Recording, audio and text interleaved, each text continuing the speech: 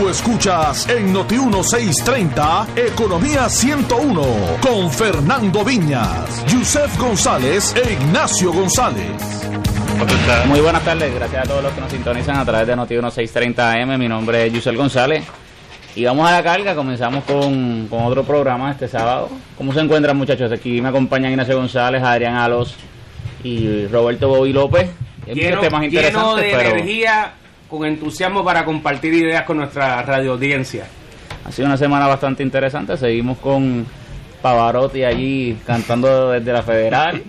Hemos tenido la visita del Jeque Verde también esta semana. Yo creo que fue una semana sumamente interesante. ¿Cómo la vieron ustedes?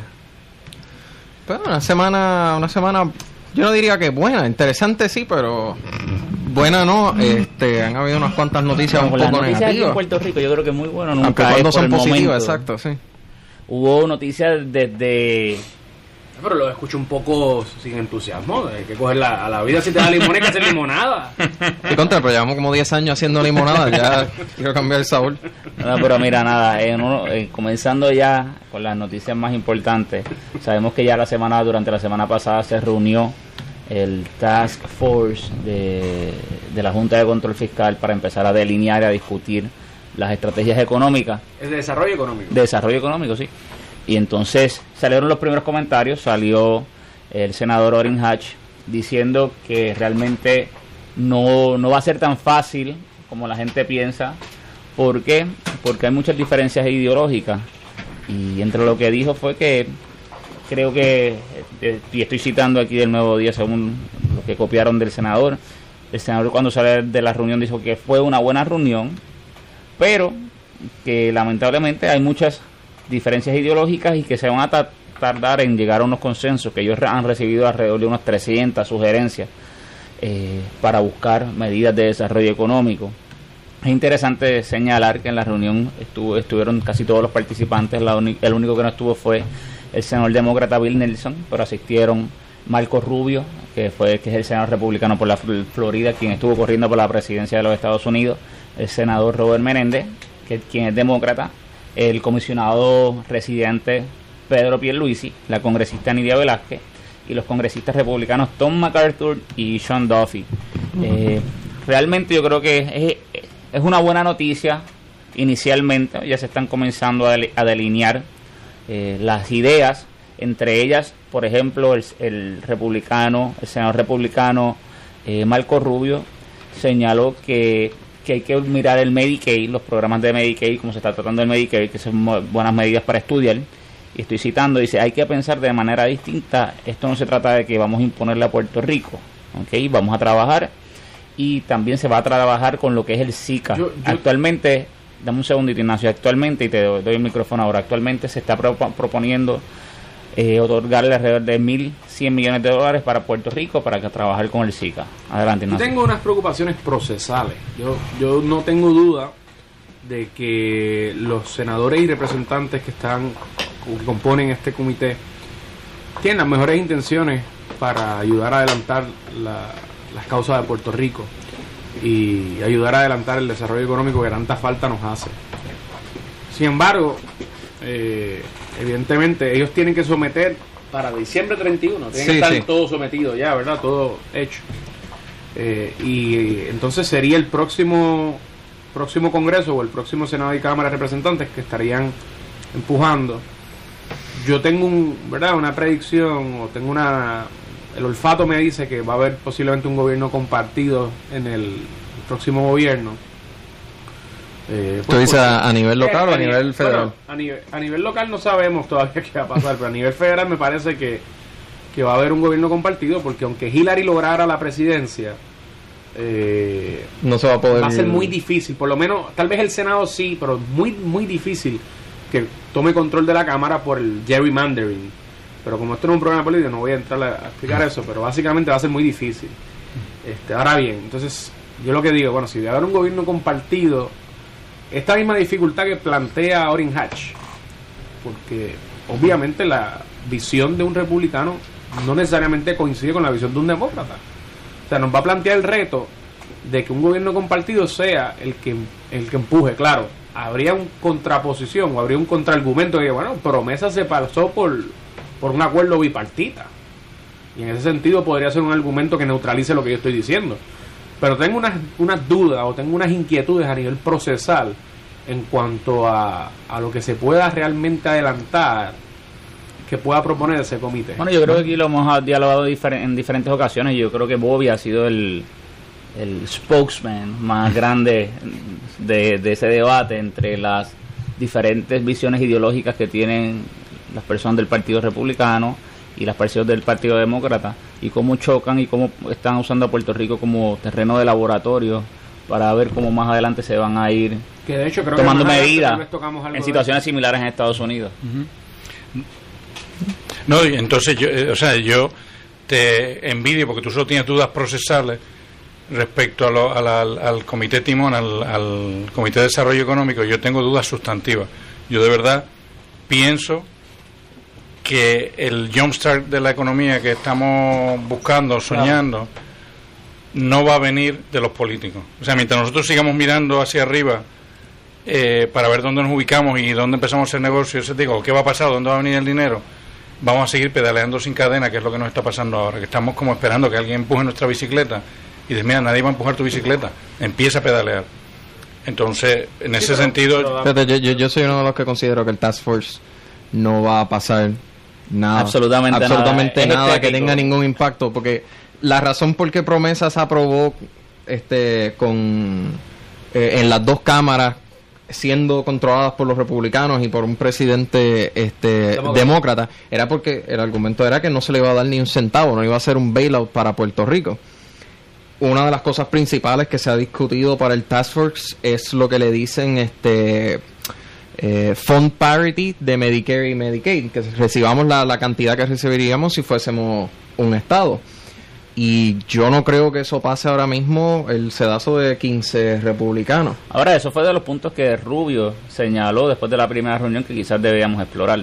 Bueno, hay un chance, pero yo no sé si eso... Primero tiene que pasar el Task Force, es verdad, pero después tiene que pasar la Cámara y el Senado. Claro, y ahí es donde yo lanzo mi preocupación de a nivel en cuanto al proceso, ¿verdad?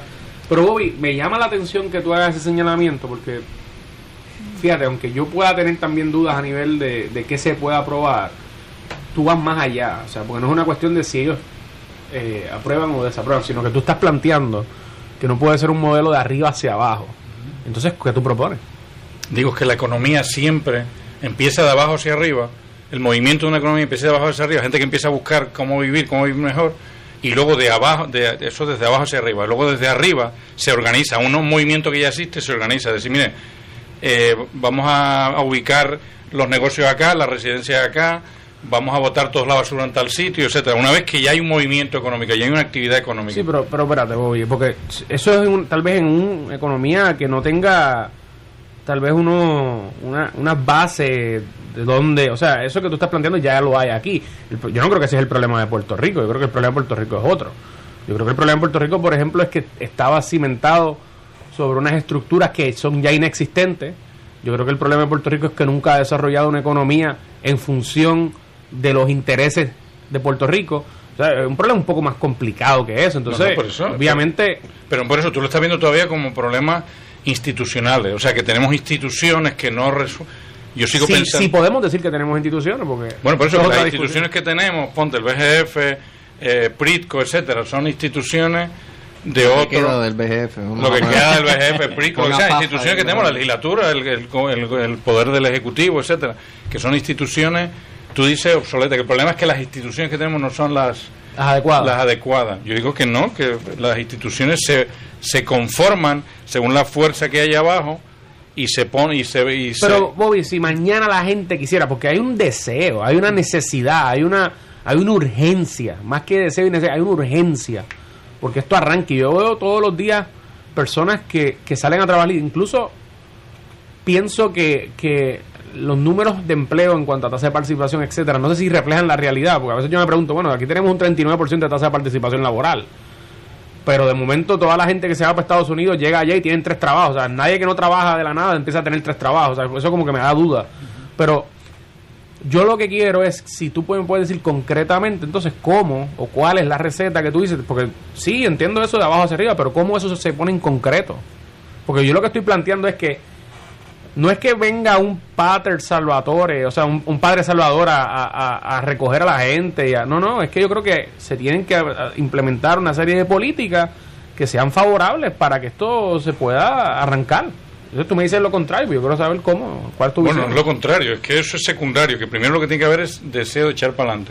O sea, que la gente esté dispuesta a sudar su camisa para buscando un trabajo, montando un negocio, arriesgándose, empezando a guiar carros para Uber, para quien sea, buscando el dinero. Que haya actividad empresarial. Empresarial es una palabra muy fancy, lo que sea, pero que haya actividad empresarial. Pero fíjate, hay dos elementos. Número uno, y no quiero quitar mucho más tiempo, pero el número uno. Sí, porque ya no estamos pareciendo el grupo de trabajo ad hoc. Bueno, esto prácticamente es lo que está sucediendo ahí. Sí, pero lo impresionante es que nosotros, en el poco tiempo que hemos estado discutiendo aquí reunidos, hemos estado más tiempo reunidos que la Junta de Control Fiscal. No, de hecho, hablando de la Junta de Control Fiscal, esa se reúne ya mismo. Y no sabemos tampoco los conflictos ideológicos. Para 2 semanas o más vale. Pero déjame tirar este closing, para cerrar esta noticia y pasar este closing statement. Mira, 2 puntos, Bobby. Ahí planteaste 2 cosas donde mi planteamiento o donde mi argumento va de la mano. Número 1, que la gente sude su camisa y que la gente salga a trabajar. Nosotros sabemos que en Puerto Rico hay un grupo grande de personas que dicen que son dependientes del gobierno. Y sabemos también que eso es creado por la política pública que se ha implementado, que ha incentivado esa cultura. Y número 2, tú hablas de actividad empresarial.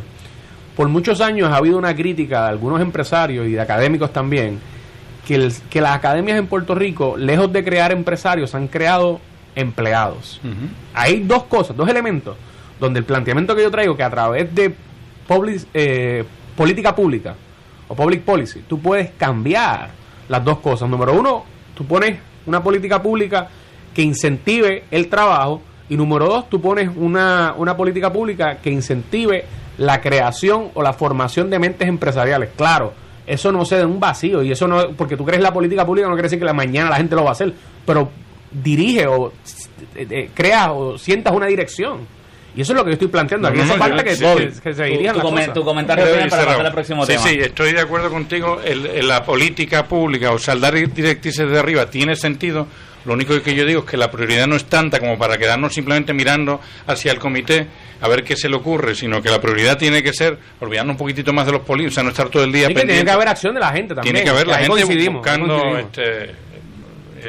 cómo organizarse la vida para hacer más de lo que está haciendo. Y ahí coincidimos, la gente tiene que trabajar y la gente tiene que empujar. Exactamente. Coincidimos. Bueno, Adrián, antes de comenzar el programa tú me enseñaste un artículo que me gustaría que tocara, que está bien interesante. Esta noticias un poco negativas, vamos a decir, que salieron esta semana. Esta es la que nos invita a hacer limonada. Esta es la que nos dice que se están acabando los limones. Donde el director ejecutivo de OGP, la Oficina de Gerencia y Presupuesto, Luis F. Cruz Batista, reconoció primero que el presupuesto vigente, el cual no incluye ni tan siquiera un centavo para el pago de la deuda pública, podría ser enmendado por petición de la Junta. Esto es algo que nosotros hemos discutido anteriormente, de que muy probablemente ocurra, y específicamente por eso, porque en el presupuesto no se puso nada para el pago de deuda. Pero una cosa sorprendente que menciona el director es que tampoco se puso en el presupuesto unos pagos de cerca de 600 millones para el sistema de retiro del gobierno. Estos son pagos que se debieron haber hecho en los últimos años. Eso es sobre la fórmula uniforme sí, esa es la parte de la aportación de la uniforme, sí. Que bueno, pues como pero hay dos elementos ahí. Hay una que es porque está la fórmula especial uniforme, que es una contribución adicional. El patrono básicamente luego de la reforma del 2003 corresponde a las aportaciones patronales requeridas por ley. Pero Ignacio, dame un segundito antes de que comentemos, vamos a entrar en eso. Pero acaba de reseñar la noticia, por favor. Pues sí, serían 2. Primero, que esos 600 millones no se asignaron a retiro. Pero obviamente sabemos que el retiro está en problemas y probablemente se queda sin la liquidez necesaria, comenzando, si no me equivoco, en 2017-2018. Que esto podría acelerar ese proceso. Y lo otro que menciona es que cayó sobre el Fondo General unas obligaciones de programas y proyectos que antes se pagaban con fondos del BGF, que llegaban a cerca de $800 millones. Eso quiere decir que este año, este presupuesto que está corriendo ahora, tiene el peso adicional de 800 millones que antes se sacaban de fuentes alternas, o sea, fuentes fuera del Fondo General.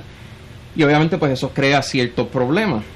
Y no descarta que el déficit sea mayor de $3,000 millones. Aquí cuando hablamos del déficit estamos hablando del déficit total del gobierno. Eso incluye todos los fondos que están fuera del Fondo General. Eso no nos estamos concentrando en ese nada más. Pero esto es un problema bien grande. O sea, $3,000 millones, si lo medimos en base del Fondo General, es 1/3 del presupuesto del gobierno. Sí. Tal vez más. Bueno, y esto se supone que sea del gobierno central. Del gobierno central. Sí, el Fondo General.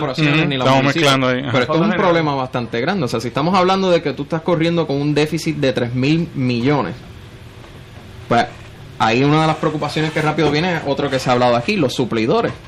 Muchos de estas personas que no se le ha pagado son suplidores, que van a seguir empeorando sus condiciones económicas. O sea, que podríamos ver más pérdida de empleo en el sector privado. Y eso traería un efecto cascada. Casi tú no le pagas a un suplidor no puede pagar sus cosas estamos partiendo de la base de que esa es la realidad.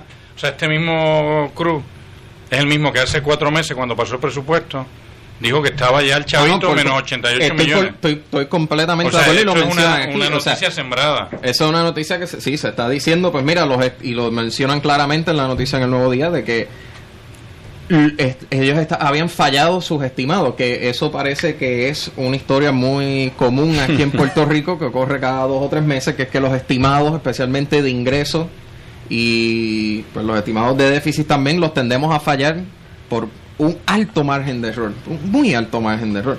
Pero como decía Roberto, sí, o sea, esta es la misma gente que hace unos meses dijo esto va a estar todo cuadrado, para ahora decirnos, pues mira, tenemos un ¿Ustedes no creen que eso se debe a que ahora estamos más cerca de que entre la Junta de Control Fiscal a ver de primera mano? Bueno, ya entró, pero no, porque todavía no empezado a trabajar, vamos a ser sinceros, todavía no empezado a trabajar. Ellos están haciendo los planes y llamándose para coordinar la reunión. No, ellos están conociendo las playas. Y posiblemente. Los que de Luquillo. Pero ¿ustedes no creen que eso se debe que ahora sientan más presión de ser más precisos con los números? Bueno, yo creo que se puede hacer el argumento. Yo entiendo que una de las razones por qué se tiene un alto margen de error es porque aquí no se tiene un buen sistema de datos públicos, de estadísticas públicas. No estamos hablando de ningún análisis, es que simplemente alguien en el gobierno pueda ir a un banco de datos y ver cuánto dinero tiene el gobierno, cuántas deudas ¿Y ustedes no creen que lo que está haciendo el gobierno... Es algo que se empezó a construir el año pasado. ¿Ustedes no creen que lo que está haciendo el gobierno es pasarle el balón o el problema a la próxima administración? A mí me preocupa más todavía. Yo creo que eso lo están pasando a la Junta. Vamos a pensar esto un poco más. Vamos a pensar esto. Es decir, bueno, reconocemos en un análisis frío que obviamente nosotros no vamos a estar en el próximo gobierno. Y posiblemente está muy difícil que nuestra gente esté en el próximo. Pues vamos a pasárselo a la próxima administración y que bregue el próximo. Pues primero que esa es la tradición puertorriqueña. Aquí particularmente todo se pasa al próximo cuatrenio. Pero fíjate, en yo no sé si es tanto que se le está pasando al próximo cuatrenio, sino sería más, pues ya llegó la Junta, se lo pasamos a la Junta. Por eso yo la Junta es la que tiene que estar velando el presupuesto y la Junta es la que tiene que estar velando que no se descuadre. Yo dentro de las teorías de conspiratoria, Ignacio... Pues eso no es conspiratorio, eso es algo práctico. No, conspiratorio es simplemente que hay algo detrás, hay dos personas que no vemos, respirando juntos mismos. Algo que no vemos, que estamos moviendo los hilos del país. Yo, si fuéramos a entrar en las teorías conspiratorias, si hay una conspiración detrás de esta noticia, etcétera, yo me inclinaría más a pensar que tiene que ver con la política americana y la preparación, o sea, y el ablandamiento de la Junta de Control Fiscal por parte del Departamento del Tesoro americano, que con que con una cuestión de Alejandro García Padilla que esté maquiavélicamente... De hecho, espérate, qué bueno que trae eso, pero no te me adelantes, Bobby. De hecho, amigos y amigas, Bobby hoy trae un reportaje bien interesante que se puso a investigar la teoría de que la debacle de Puerto Rico está detrás de Antonio Weiss. Así que eso lo vamos a investigar, pero todavía no abrimos no vamos a abrir esa caja de Pandora. Pero si acaso alguno de nosotros desaparece antes del sábado próximo, pues ya sabemos. Déjame hacer este señalamiento. Ahorita Adrián mencionó los fondos y las aportaciones de retiro. Sí. A mí me parece que en este presupuesto se habían identificado 598 millones. La última vez que yo lo miré, yo creo que eran entre maestros y... entre el retiro de maestros y retiros de Lela, eran alrededor de 598 millones. Y hay que señalar, que es lo que quería aclarar ahorita brevemente, el gobierno de Puerto Rico tiene que hacer 2 aportaciones. Luego de la reforma del 2013, pues hay una cláusula, que es lo que se llama el AUC, el Annual Uniform Contribution, que eso sería contribución anual uniforme, sí, que ese es adicional, que no vienen haciendo y que se hubiera evitado llegar a donde está el sistema hoy, si se hubiera hecho desde un principio, desde que se hizo la reforma en el 2013, al punto que eso fue creciendo 100 y pico de millones a 300 y pico de millones y ahora va por 500 y pico de millones. Casi 600. Que no sé si esos son los 600 millones que él dice que no se identificaron, porque no se identificaron. Pero sí, en el presupuesto actual hay alrededor de 598 millones identificados en partidas para retiro central y retiro de maestros. O sea, que tú lo que estás diciendo es que faltan otros 598 millones. Sí, porque hay 500 que se van a aportar. Acuérdate que el sistema de pensiones, el ELA, desembolsa, parece que son 1.300 millones, 1.300 millones, el de empleados del ELA, y el de maestros alrededor de 600 y pico, 700 millones. Entre los dos, redondean los $2 billones. Desembolsan, tú dices, pagan a sus pensionados. Ellos pagan. A sus pensionados. Y ambos funcionan o corren con unos déficits en caja anualmente, que de hecho lo han venido subsistiendo, y por eso es que es el peligro de donde están los sistemas actualmente, porque ellos han estado corriendo liquidando los activos líquidos que tienen, y obviamente los activos líquidos de cualquier institución tienen un límite humano. Uh-huh. Entonces, hasta el momento así que han estado funcionando, pero eso se hubiera evitado en el caso de Lela si se hubiera hecho desde un principio. Si en el 2013, cuando se hizo la reforma, se hubiera hecho la aportación de los 100 y pico millones que era en aquel momento, que de hecho era 60% gobierno central, 40% municipio y agencia, se hubiera evitado llegar a donde está hoy, porque lo que en aquel momento se trazaba era una línea para que los activos líquidos del sistema de retiro central no bajara de los $1,000 millones, y eso está auditado por Milliman, por el actuario. O sea, esto está todo público, pero no se cumplió nunca. Y obviamente si que llevamos arrastrando, si usted tiene un carro y no le cambia el aceite, en algún momento el motor va a explotar. Y eso fue lo que aquí pasó. O sea, no se hizo lo que se tenía que hacer cuando se tenía que hacer.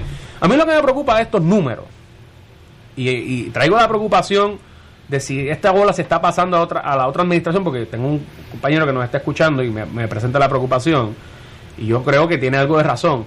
Es que, ¿qué nos dice de la política pública y de cómo se está haciendo política pública en Puerto Rico? Mire, señores, va a llegar un punto, y es que es lo que decíamos la vez pasada aquí, sabemos, y por eso es que todo el mundo dice que la Junta va a traer medidas difíciles. Bueno, es que todos sabemos que aquí hay cosas que hay que hacer que no se hacen.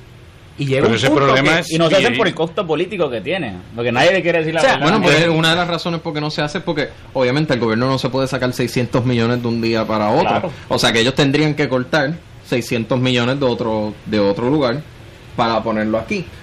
Yo obviamente no estoy diciendo que donde gastaron los 600 millones es mejor que ponerlo en retiro, no sé, pero hay que entender también que si queremos que paguen a retiro, quiere decir que otras cosas... Claro, no, estoy de acuerdo. Obviamente los recursos, ustedes son economistas, lo saben, son limitados. Y tú tienes que trabajar con los recursos que tienes. La pregunta es, y esto es lo que ha venido pasando aquí, yo no sé, desde hace cuántos años. Hay personas que dicen que desde los 70 ya Tobin planteaba una serie de cosas que no hicieron caso. Señores, ¿hasta cuándo el gobierno y el país puede funcionar gastando unos recursos que no tiene? Estamos gastando lo que no tenemos. O sea, queremos... Y esto es otro problema, porque aquí el planteamiento que subyace es que estamos viviendo por encima de los niveles de vida que podemos vivir. Ese es el problema. Entonces, si queremos... O sea, yo creo que hay dos cosas. Número uno, tenemos que ajustarnos. Y número dos, si queremos vivir mejor, pues tenemos que producir más. Y tenemos que crear las condiciones para que eso ocurra. Y yo quiero a raíz de eso contar un cuento que yo le escuché una vez a Mohinder Bhatia, el papá de Eduardo Bhatia, de la administración de Ferrer. O sea, estamos hablando del año 67 posiblemente. Cuando él escuchó a Ferrer preguntarle a su jefe de gerencia y presupuesto, no sé si en ese momento se llamaba así la agencia, decirle: flaco, ¿cómo vamos con los planes de retiro? Y le dijo el jefe: tranquilo, don Luis, que estamos ingresando este año, estamos ingresando mucho más de lo que estamos gastando. Y Mohinder Bhatia, el economista, decía, mira, es que si eso es lo que se está mirando, que el flujo de caja anual superara los ingresos a los gastos, en vez de estar mirando si hay reservas suficientes para... Si hay una proyección adecuada para mantenerlo. Sí, porque en el fondo lo que tú necesitas son activos, no ingresos y gastos empatados, sino que los ingresos superan los gastos en suficiente cantidad para tú acumular dinero para las generaciones futuras. Entonces, si ya en el 67, 67, se estaba mirando así ya los sistemas de retiro, eso significa, y se ha seguido así desde el 67 para acá, 50 años, eso significa que nuestro problema no es de político, de que los políticos no, es que es estructural, o sea, no tenemos solidaridad intergeneracional, o sea, no nos preocupa lo que va a pasar con las próximas generaciones ni... A tono con lo que tú estás diciendo, hay un economista que posiblemente ustedes lo conozcan, que es James Buchanan, de la escuela del Public Choice, la escuela de Gordon Tullock, que planteaba que la deuda podría tener un elemento de inmoralidad. Me voy a explicar, porque no necesariamente la deuda es mala. O sea, ahora tenemos el problema de los 70.000 millones encima de nosotros y la cosa está apretada, pero la deuda no necesariamente es mala, porque James Buchanan mismo planteaba, mira, si tú utilizas la deuda para hacer inversión en obra pública, pues bueno, los que van a pagar esa deuda se la van a gozar también, porque los elementos, si tú mejoras la infraestructura de la luz, del agua, de las carreteras, pues los que van a terminar pagando la deuda, que son las futuras generaciones, van a tener una mejor infraestructura y van a estar pagando por lo que consumían. Por una mejor calidad de vida. Por una mejor calidad de vida. Ahora, si tú utilizas la deuda como se utilizó en Puerto Rico, para pagar gastos de consumo, para gastos de nómina, que tú estás transfiriendo riqueza futura para consumo presente y le estás diciendo a las futuras generaciones, mire, ustedes son los que van a pagar esa deuda, pero yo soy el que me la estoy gozando, hay un elemento ahí de inmoralidad, yo creo. Sí. Entonces, eso es lo que se llama, le llama intergenerational gap, creo que se llama eso, que lo planteaba James Buchanan. De hecho, en caso de Puerto Rico es interesante, porque creo que en el artículo 6 de la Constitución se plantea que los presupuestos tienen que ser balanceados. Y James Buchanan planteaba en Estados Unidos una enmienda a la Constitución, una enmienda constitucional, para que los presupuestos tuvieran que ser balanceados. Lo que pasa es que en Puerto Rico, y esto es un elemento de política financiera, tú puedes al final cuadrar el presupuesto con utilización de deuda. Entonces tú tienes un presupuesto balanceado, realmente lo estás balanceando con deuda. Hay que preguntarle a algunos alcaldes y alcaldesas que lo hacen de esa manera y dicen que tienen presupuestos balanceados. Bueno, amigos y amigas, vamos a la primera pausa y cuando regresemos, Bobby, venimos contigo. Así que no se nos vaya nadie, seguimos aquí en Economía 101. Escúchanos por internet en notiuno.com. Esta es la emisora con el equipo de reporteros y analistas más grande de la radio puertorriqueña. Noti 1630. Primeros con la noticia. Noti 1630 es la estación de noticias con mayor cantidad de seguidores en la red social de Twitter. Superando la competencia por más de 45,000 seguidores. Búscanos en Twitter, @Noti1 y recibe las noticias de último minuto que rompen en cualquier momento. @Noti1 en Twitter. Búscanos y síguenos ahora. Somos Noti 1630. Primeros con la noticia.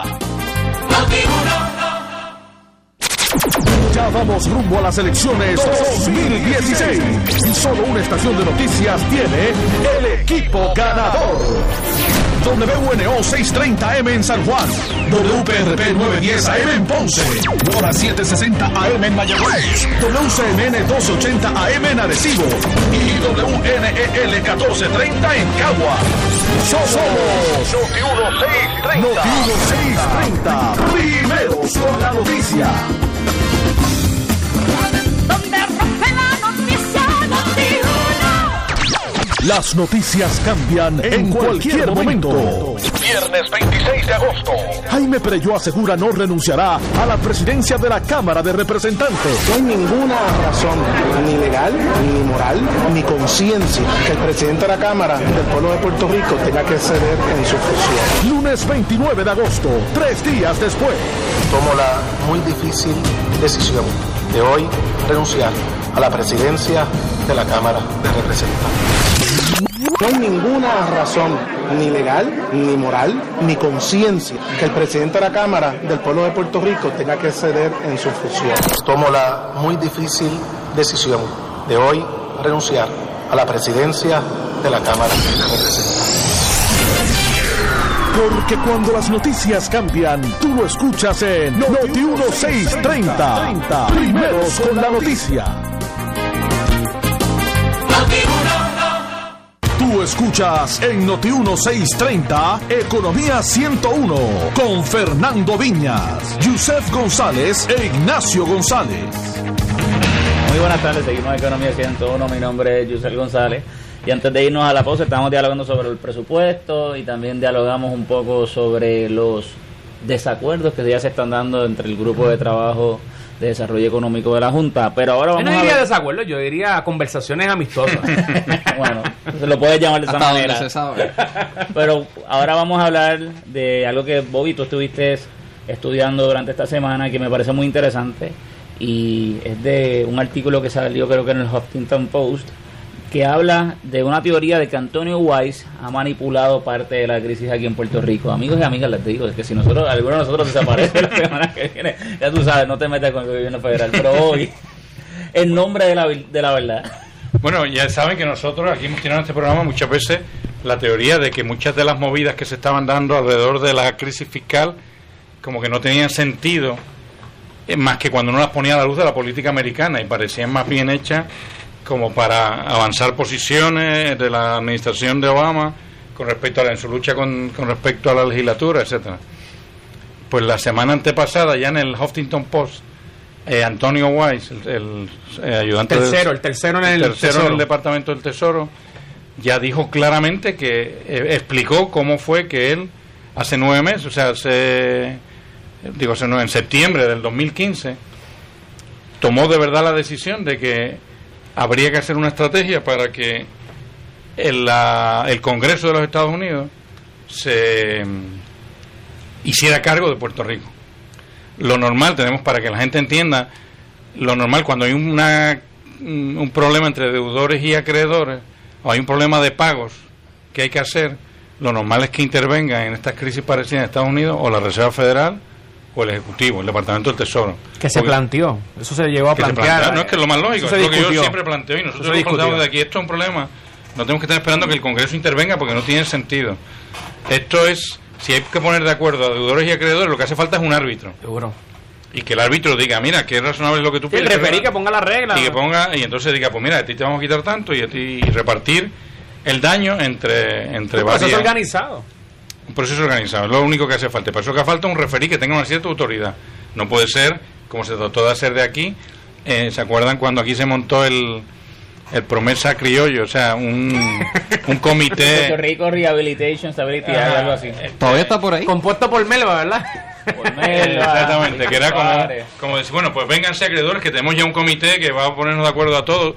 Pero claro, eso no llegó ni a primera, porque tú no puedes poner al perro, al cabrón, ¿verdad? La lechuga, que no tenía credibilidad, porque Melba fue la que le dio la picada de ojo a los, digo, estoy hablando en términos de lucha libre, le dio la picada de ojo a los bonistas y después le dijo, venga, que yo quiero negociar con ustedes. Exactamente. Vas a negociar usted con... Entonces, el mismo, bueno, todo aquí sabíamos también, lo que estamos más o menos cerca de los hechos, sabíamos que el Departamento del Tesoro estaba viajando continuamente todas las semanas, sabíamos la presión que le pone a todos los que intervinieron en las negociaciones, una secretividad brutal de que no podían decir nada de lo que estaba pasando, y de hecho nadie ha dicho nada, se sabía simplemente que venía, y porque se les pedía tampoco a gente del Departamento del Tesoro todas las semanas a trabajar desde la Fortaleza, a trabajar desde el BGF con los agentes del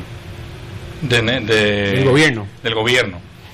Entonces, Antonio Weiss en este artículo, en esta entrevista, cándidamente, él dice lo que él realmente entendía que había que hacer. La única forma de que el Congreso, él decidió a priori, por eso quería dar esa introducción, que realmente esto lo tenía que resolver el Congreso. Pues digo, realmente lo decidió Obama, el Departamento de Tesoro se dedicó a implementarlo.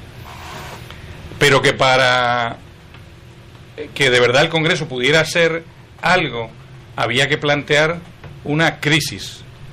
¿Por qué? Tenemos que tener en cuenta que en Estados Unidos el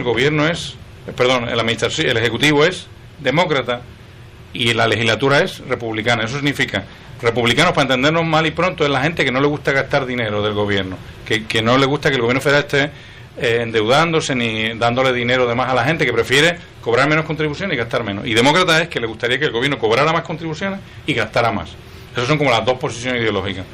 Entonces, pero por constitución, el que maneja el wallet en Estados Unidos es el Congreso.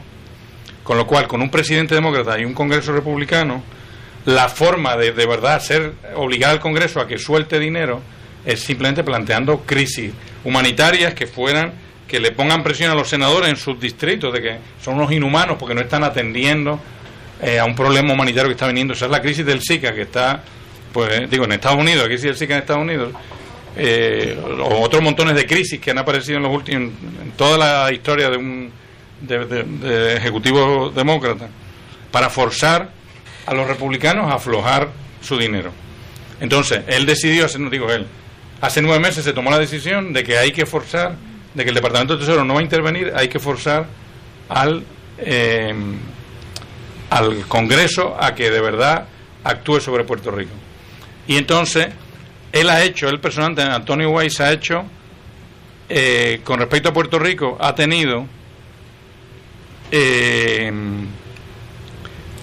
35 reuniones. En esta entrevista, él lo confiesa, ha tenido, y la investigación que hizo el Huffington Post también, ha tenido 35 reuniones en el Capitol Hill, en la legislatura de Capitolio, para hablar sobre Puerto Rico y convencer a los legisladores que de verdad, o sea, el Departamento del Tesoro Ejecutivo entrando en el Legislativo a convencerles de que hay que hacer algo.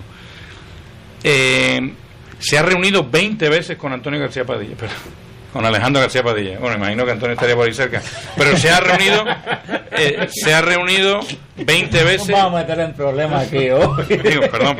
No, pero eso no es un secreto. Ya sale hasta público, pregúntenle a Naudi. Exactamente, no quiere, se me chipoteó seriamente lo que quería decir, porque estaba leyendo aquí Alejandro García Padilla, pero ha tenido 20 reuniones con Alejandro García Padilla.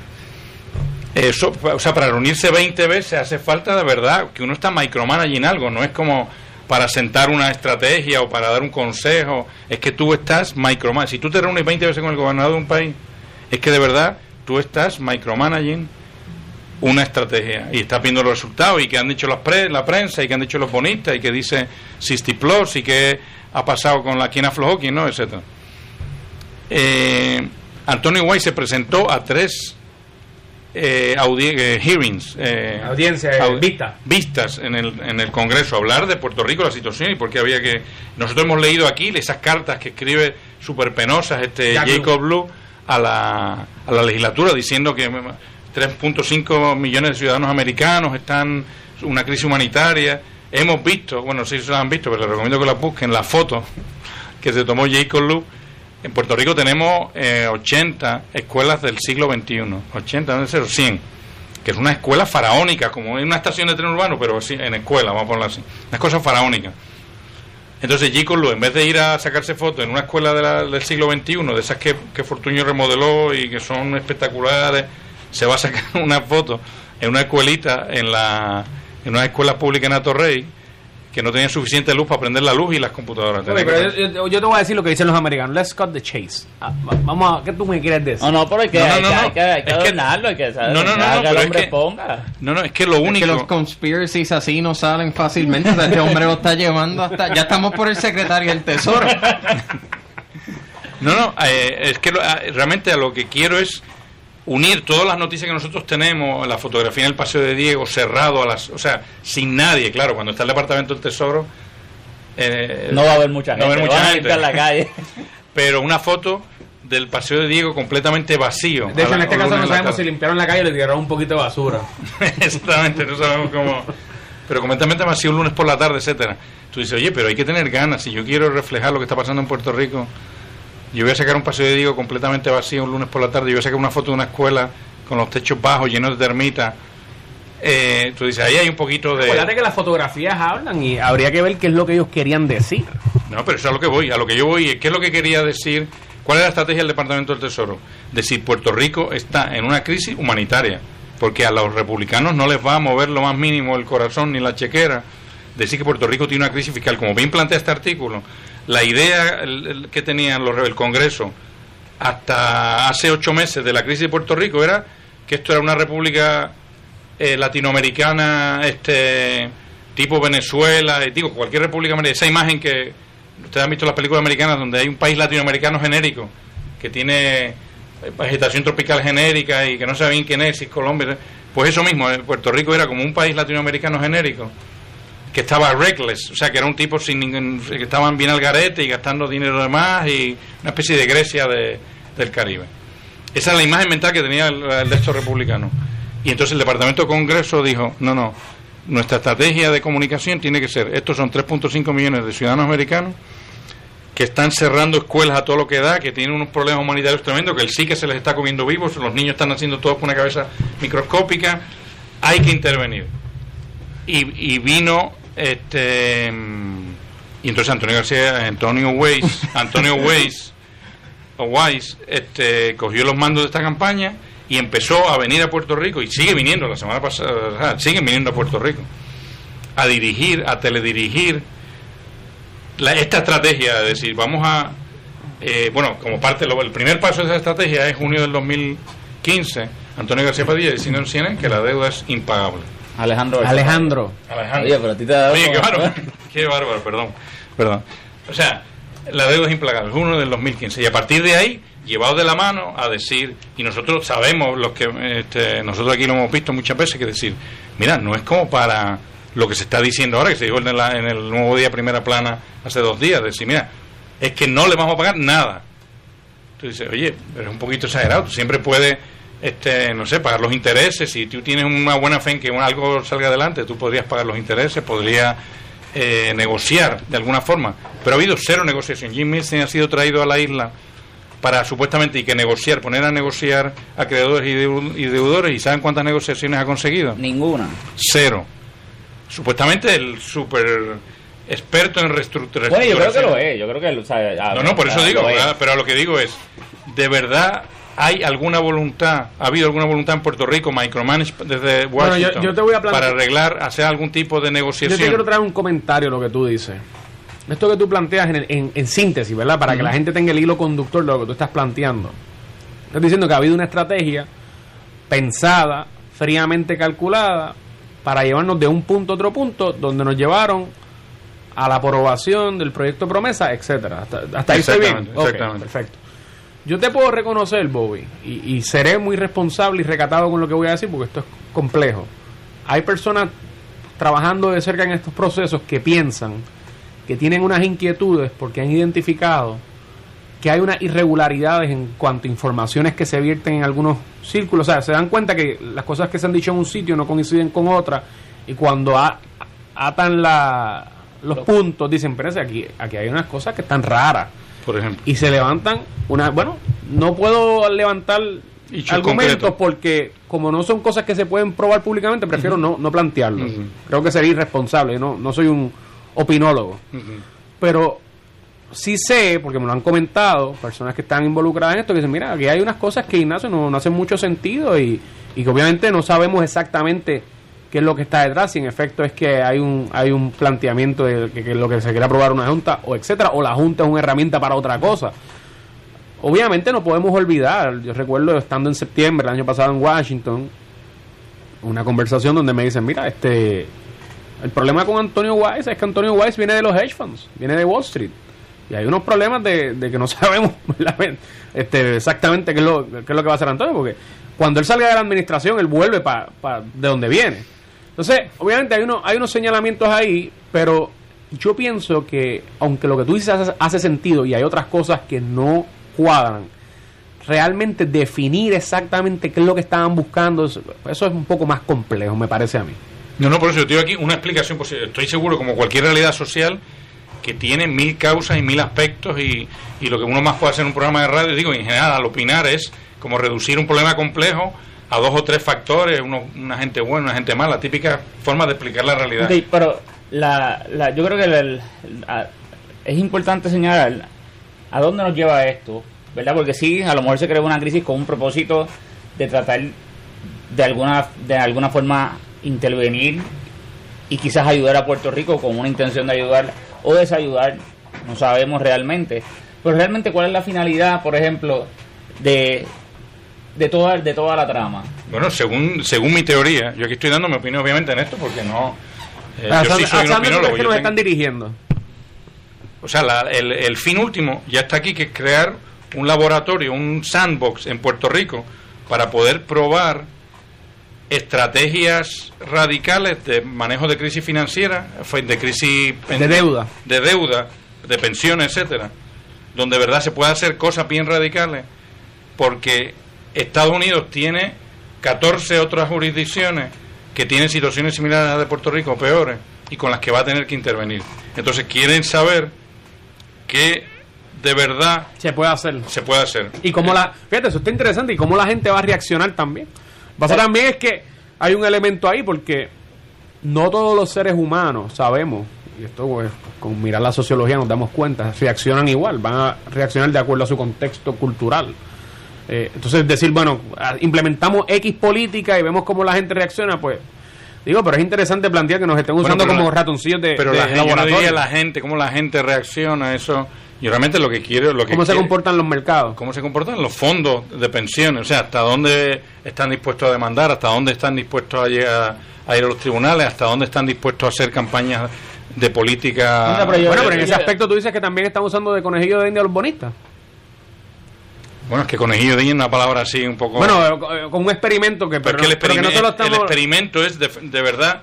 en una situación en que esas 14 jurisdicciones de Estados Unidos, que te digo, y es el mundo completo, porque este problema fiscal estamos empezando a tener ahora, pero eso es un problema. Y eventualmente le tocará a China bregar con esto. Exactamente, cuando tú tienes poblaciones estancadas o decrecientes, tú eventualmente vas a estar en la situación que tiene Puerto Rico. Puerto Rico lo que pasa es que tiene una válvula de escape donde en cuanto hay un problema se desinfla la isla completo, entonces se agrava. Es atípico. Por ejemplo, en mismo Estados Unidos tú no puedes hacer eso. En Estados Unidos que haya una crisis como la que nosotros tenemos, no pueden coger un avión y irse para México.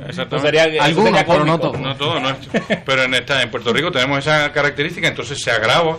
En Japón pues tiene peor situación demográfica de la de Estados Unidos. Pero una cosa que a mí me preocupa de todo esto, me parece interesante el argumento, pero me preocupa mucho el costo social que quizás esas medidas tengan. O sea, ¿cómo nos va a afectar socialmente? ¿Cuál debe ser el impacto? Yo no creo que el experimento sea social. Digo, fue social la estrategia maquiavélica para lograr que se aprobara la promesa, pero una vez que se aprobó la promesa, o sea, fue social lo de la crisis del Zika, el paseo de Diego cerrado. Sí, lo que pasa, Bobby, es que yo entiendo lo que tú quieres plantear del experimento financiero. Exactamente. Sin embargo, político-financiero, pero ese experimento político-financiero no se da en un vacío. Cuando tú tocas el elemento de la reestructuración de la deuda, recortes gubernamentales, etcétera, tú vas a afectar vidas humanas. Detrás de cada cifra hay un rostro humano. Así que por eso yo planteo, y que no necesariamente esa es la finalidad. Lo que pasa es que va a haber una causa, aunque sea indirecta, que va a tocar la gente. Pero es interesante plantear, porque hace algo de sentido, que si yo tengo otras jurisdicciones, yo tenga un espacio donde yo pueda implementar una serie de políticas que me pueda dar a mí una idea de cómo luego yo voy a trabajar con esas jurisdicciones. Eso sería interesante mirarlo. Bueno, antes de que alguien más comente sobre eso, les recuerdo al público que ya nos queda poco tiempo. Vamos a abrir las líneas para escuchar sus opiniones. Nos pueden dar una llamada al 787-758-7230. Vuelvo y lo repito, 787-758-7230. Yo creo que el tema está muy interesante.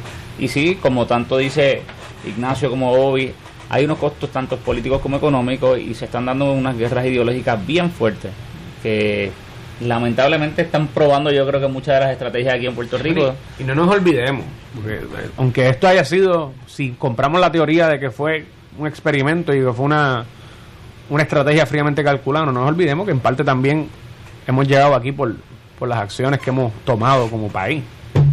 Sí, para poder hacer un experimento en Puerto Rico tiene que tener una situación. No vas a hacer este experimento seguro en Corea del Sur, que está booming. No, pero que quiero adjudicar eso, que la gente no piense que es que nosotros estamos echando la culpa todo por un lado, sino que la crisis fiscal existe en Puerto Rico y es real, y es un problema económico que hay de fondo. Y, o sea, yo lo que digo es, de hace un año para acá, el manejo de la crisis ha sido teledirigido por el Departamento de Tesoro. Bueno, vamos a la primera llamada. Muy buenas tardes, ¿con quién tengo el gusto?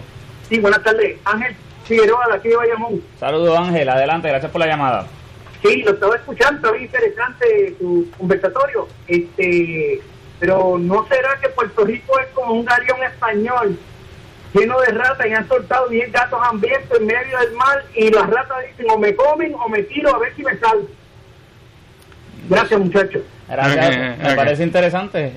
¿Qué ustedes creen de eso? Bueno, yo ¿Tú eres español, Bobby? Bueno, no me gustó la comparación con la rata, ¿verdad? Porque si las ratas somos los puertorriqueños, me parece interesante la analogía, pero no me encanta la... No, yo o sea, como digo, yo no estoy escandalizado, bueno, estoy un poquito escandalizado porque en algún momento se quiso plantear esta crisis, pero la crisis no la inventó el Departamento del Tesoro, la crisis existe.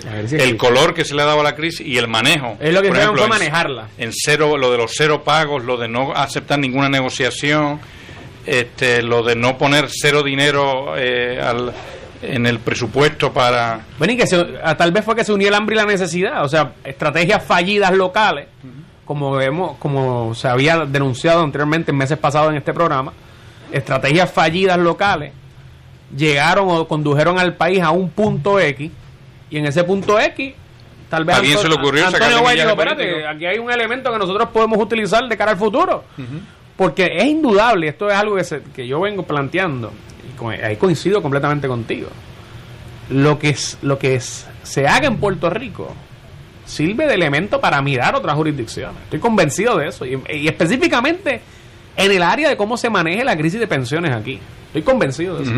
Pensiones es el tema más importante y tenemos que tener en cuenta, o sea, una cosa que cobra sentido con esta teoría de la conspiración es el tema de los estados financieros, que uno no se explicaba, digo, en teoría, uno no se explicaba que por qué Puerto Rico, o sea, por qué el gobierno era incapaz de producir estados financieros después de un año y medio de...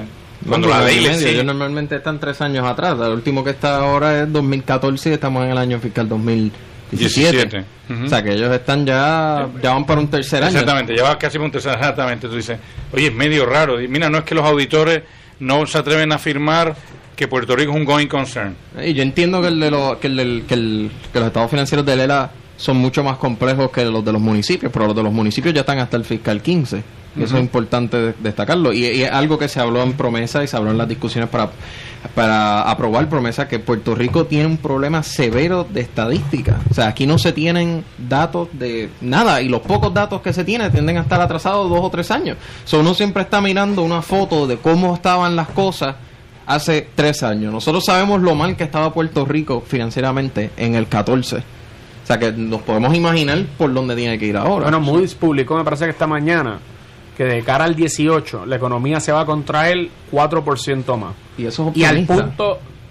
Eso es optimista. Yo creo que sí, porque primero que ellos... De hecho, ellos lo que dicen es que, de acuerdo a Moody's, la economía de Puerto Rico, y eso según el Producto Interno Bruto, se contraerá 2.4 este año. En el 2017 se achicaría a otras 9 décimas, que más o menos llegaría a los 3, y a partir del 2018 la economía mejoraría, pero se quedaría en un terreno negativo, a eso de un punto menos, 1.05. Sí, básicamente que no hay... Pero me parece conmigo, por ejemplo, tú, Adrián, que eso lo hemos hablado 20 veces, tú has bregado con esos datos, y tú me dices, es que para mí llevamos 3 años diciendo en 5 años vamos a mejorar, pero llegamos... Y de hecho, cuando ves la noticia de Moody's, ellos están diciendo que consideran que el año que viene va a ser mucho más positivo, porque como ya está la Junta, eso va a estabilizar las condiciones, va a haber menos incertidumbre y va a haber más inversión. Pero sabemos que... Yo creo que ese elemento podría ser cierto. Bueno, ese elemento es cierto, pero también es cierto que la Junta va a tener que hacer recortes y que van a tener un impacto. Y también hay que tomar en cuenta en que cuando entre la Junta va a haber un periodo de inestabilidad, que siempre lo hay. No sé si han leído el libro de Ian Bremmer de La Curva J o The J-Curve, que habla de los periodos de inestabilidad que siempre hay durante los cambios. O sea que eso es bien importante, porque no es porque llegue la Junta mañana. De hecho, yo siempre he dicho que cuando llegue la Junta y empiezan a tomar las medidas, JetBlue se va a hacer más chavo. Sí, seguro. Por lo menos va a haber un escape, eso va a aumentar por lo menos los primeros 6 meses. Los vuelos para venir a Puerto Rico van a ser baratos, los de irse es lo que van a estar bien caros. Los que van a estar caros. O sea que realmente eso son cosas que hay que tomar en consideración. Y la pregunta que yo hago es quién va a venir a invertir aquí, aunque sabemos que está la Junta, ¿quién ahora va a invertir aquí cuando sabemos los cientos de millones que se le deben a los suplidores del sector público? O sea, aunque esté la Junta, yo diría que deberíamos esperar 1 o 2 años antes de verdad que se empiece a estabilizar la situación económica. Que por eso es que digo que lo de Moody's es un poquito optimista, porque ellos están diciendo que la inestabilidad es este año y ya las cosas se empiezan a arreglar. Yo pienso que duraría un poquito más porque retiro no se va a arreglar 1 año, la reestructuración de la deuda no se va a hacer en 1 año, ¿cómo se dice? Balancear el presupuesto no se va a hacer en 1 año. Esto va a ser un proceso largo y que va a tardar. Pero es que tú estás presuponiendo en todo eso que lo normal de la economía de Puerto Rico, o sea, saldríamos de la crisis cuando la economía empezara a crecer. Y es un presupuesto que hay que repensarse. No. Yo digo, inclusive yo estoy diciendo que optimista porque yo no creo que nosotros lleguemos a parar de contraernos hasta mucho más adelante. En el caso de retiro realmente... No es que vayamos a crecer, es que simplemente la contracción se reduzca. En el caso de retiro, y esto lo tiro como pincelada para que lo pensemos, ya casi cerrando el programa. Si queremos mantener o honrar el contrato que tenemos social con los pensionados sin recortarle sus beneficios, hay que buscar 1.100 millones al año. Eso quiere decir que si no logramos buscar, eso es una décima parte del presupuesto, sí. Eso quiere decir que si no logramos buscar esos 1.100 millones o no logramos redirigir, ¿verdad? Porque la propuesta del doctor Bernier lo que hace es que redirige, utiliza fondos de unas áreas y redirige a otras, ¿verdad? Pero si eso no se logra hacer, tiene que venir un recorte importante a las pensiones. Es que para mí el primer cambio, no el primero porque es un cambio bien delicado y hay que hacerlo, pero la idea de pensión hay que replantearse a nivel global del mundo. Sí. O sea, de verdad, yo quiero sacar a un tipo de la fuerza trabajadora y mandarlo a su casa a ver muñequitos desde los 65 hasta los 85. ¿De verdad eso es un buen contrato social? No, pero Bobby, yo te estoy hablando de los que ya lo están cobrando. Sí, yo creo que... hay unos que a lo mejor tú puedes extenderle que están trabajando y que pues bueno, pues tienen que trabajar hasta los 70, 80 años. Por esa línea. Yo no sé si tú dices sacar del Exacto. ocio a los que ya están retirados, tú dices. No, todo replanteado. O sea, es decir, el concepto de retiro fue un mal invento del siglo XX. Reconocerlo, darnos golpes de pecho. ¿Pero qué le vamos a decir a los que ya están retirados? ¿Salgan del retiro? Exactamente. Yo no comparto esa opinión, pero eso puede ser un buen tema para un programa. Vamos a la última llamada y con esto nos despedimos. Muy buenas tardes, ¿con quién tengo el gusto? Saludos. Buenas tardes. Por favor, baje el radio. Buenas tardes. Para opinar en el programa, mira, es un programa bien interesante y ustedes traen unos puntos extraordinarios. Pero, para mí, yo fui director de administración del programa de Medicaid en Puerto Rico. Y para mí, esta crisis fue creada por esta administración. Porque tantos contratos leoninos que han dado, todavía no se ha descubierto porque no han terminado las auditorías. Esas auditorías están habitadas, no se sabe quién es el que va a auditar, ni quién es el que va a traer la verdad. Ahora, en esos contratos es donde hay que recortar, no es quitarle a los obreros que ya trabajaron y a los que dieron su vida para que esto funcione. Sin embargo, hay un montón de gente que tienen contratos en el gobierno, porque hay que 12.500 millones de dólares, billones de pesos, corriendo en contratos, y nadie habla de recortar los contratos. O sea, que todos esos que tienen contratos van a seguir con sus contratos metiéndose dinero en el bolsillo sin necesidad ninguna. Pues ahí es donde tienen que recortar, ahí es donde tienen que ir a recortar el dinero. Y el pueblo tiene que estar pendiente de que ahí sea que se recorte y no que le vengan a quitar las pensiones. Yo estoy pensionado, a quitarle las pensiones y a bajarse, al que ya las tiene, que ya pagó por eso. Caballero, gracias por la llamada. Lamentablemente se nos acabó el tiempo, pero muchas gracias. No tenemos tiempo para más. Seguimos la semana que viene dialogando sobre este y otros temas y vamos a ver qué nos trae la semana que viene. Seguimos pensando y les dejo lo de retiro ahí para que lo dejen en remojo en el pensamiento. Buen fin de semana a todos. Buen fin de semana.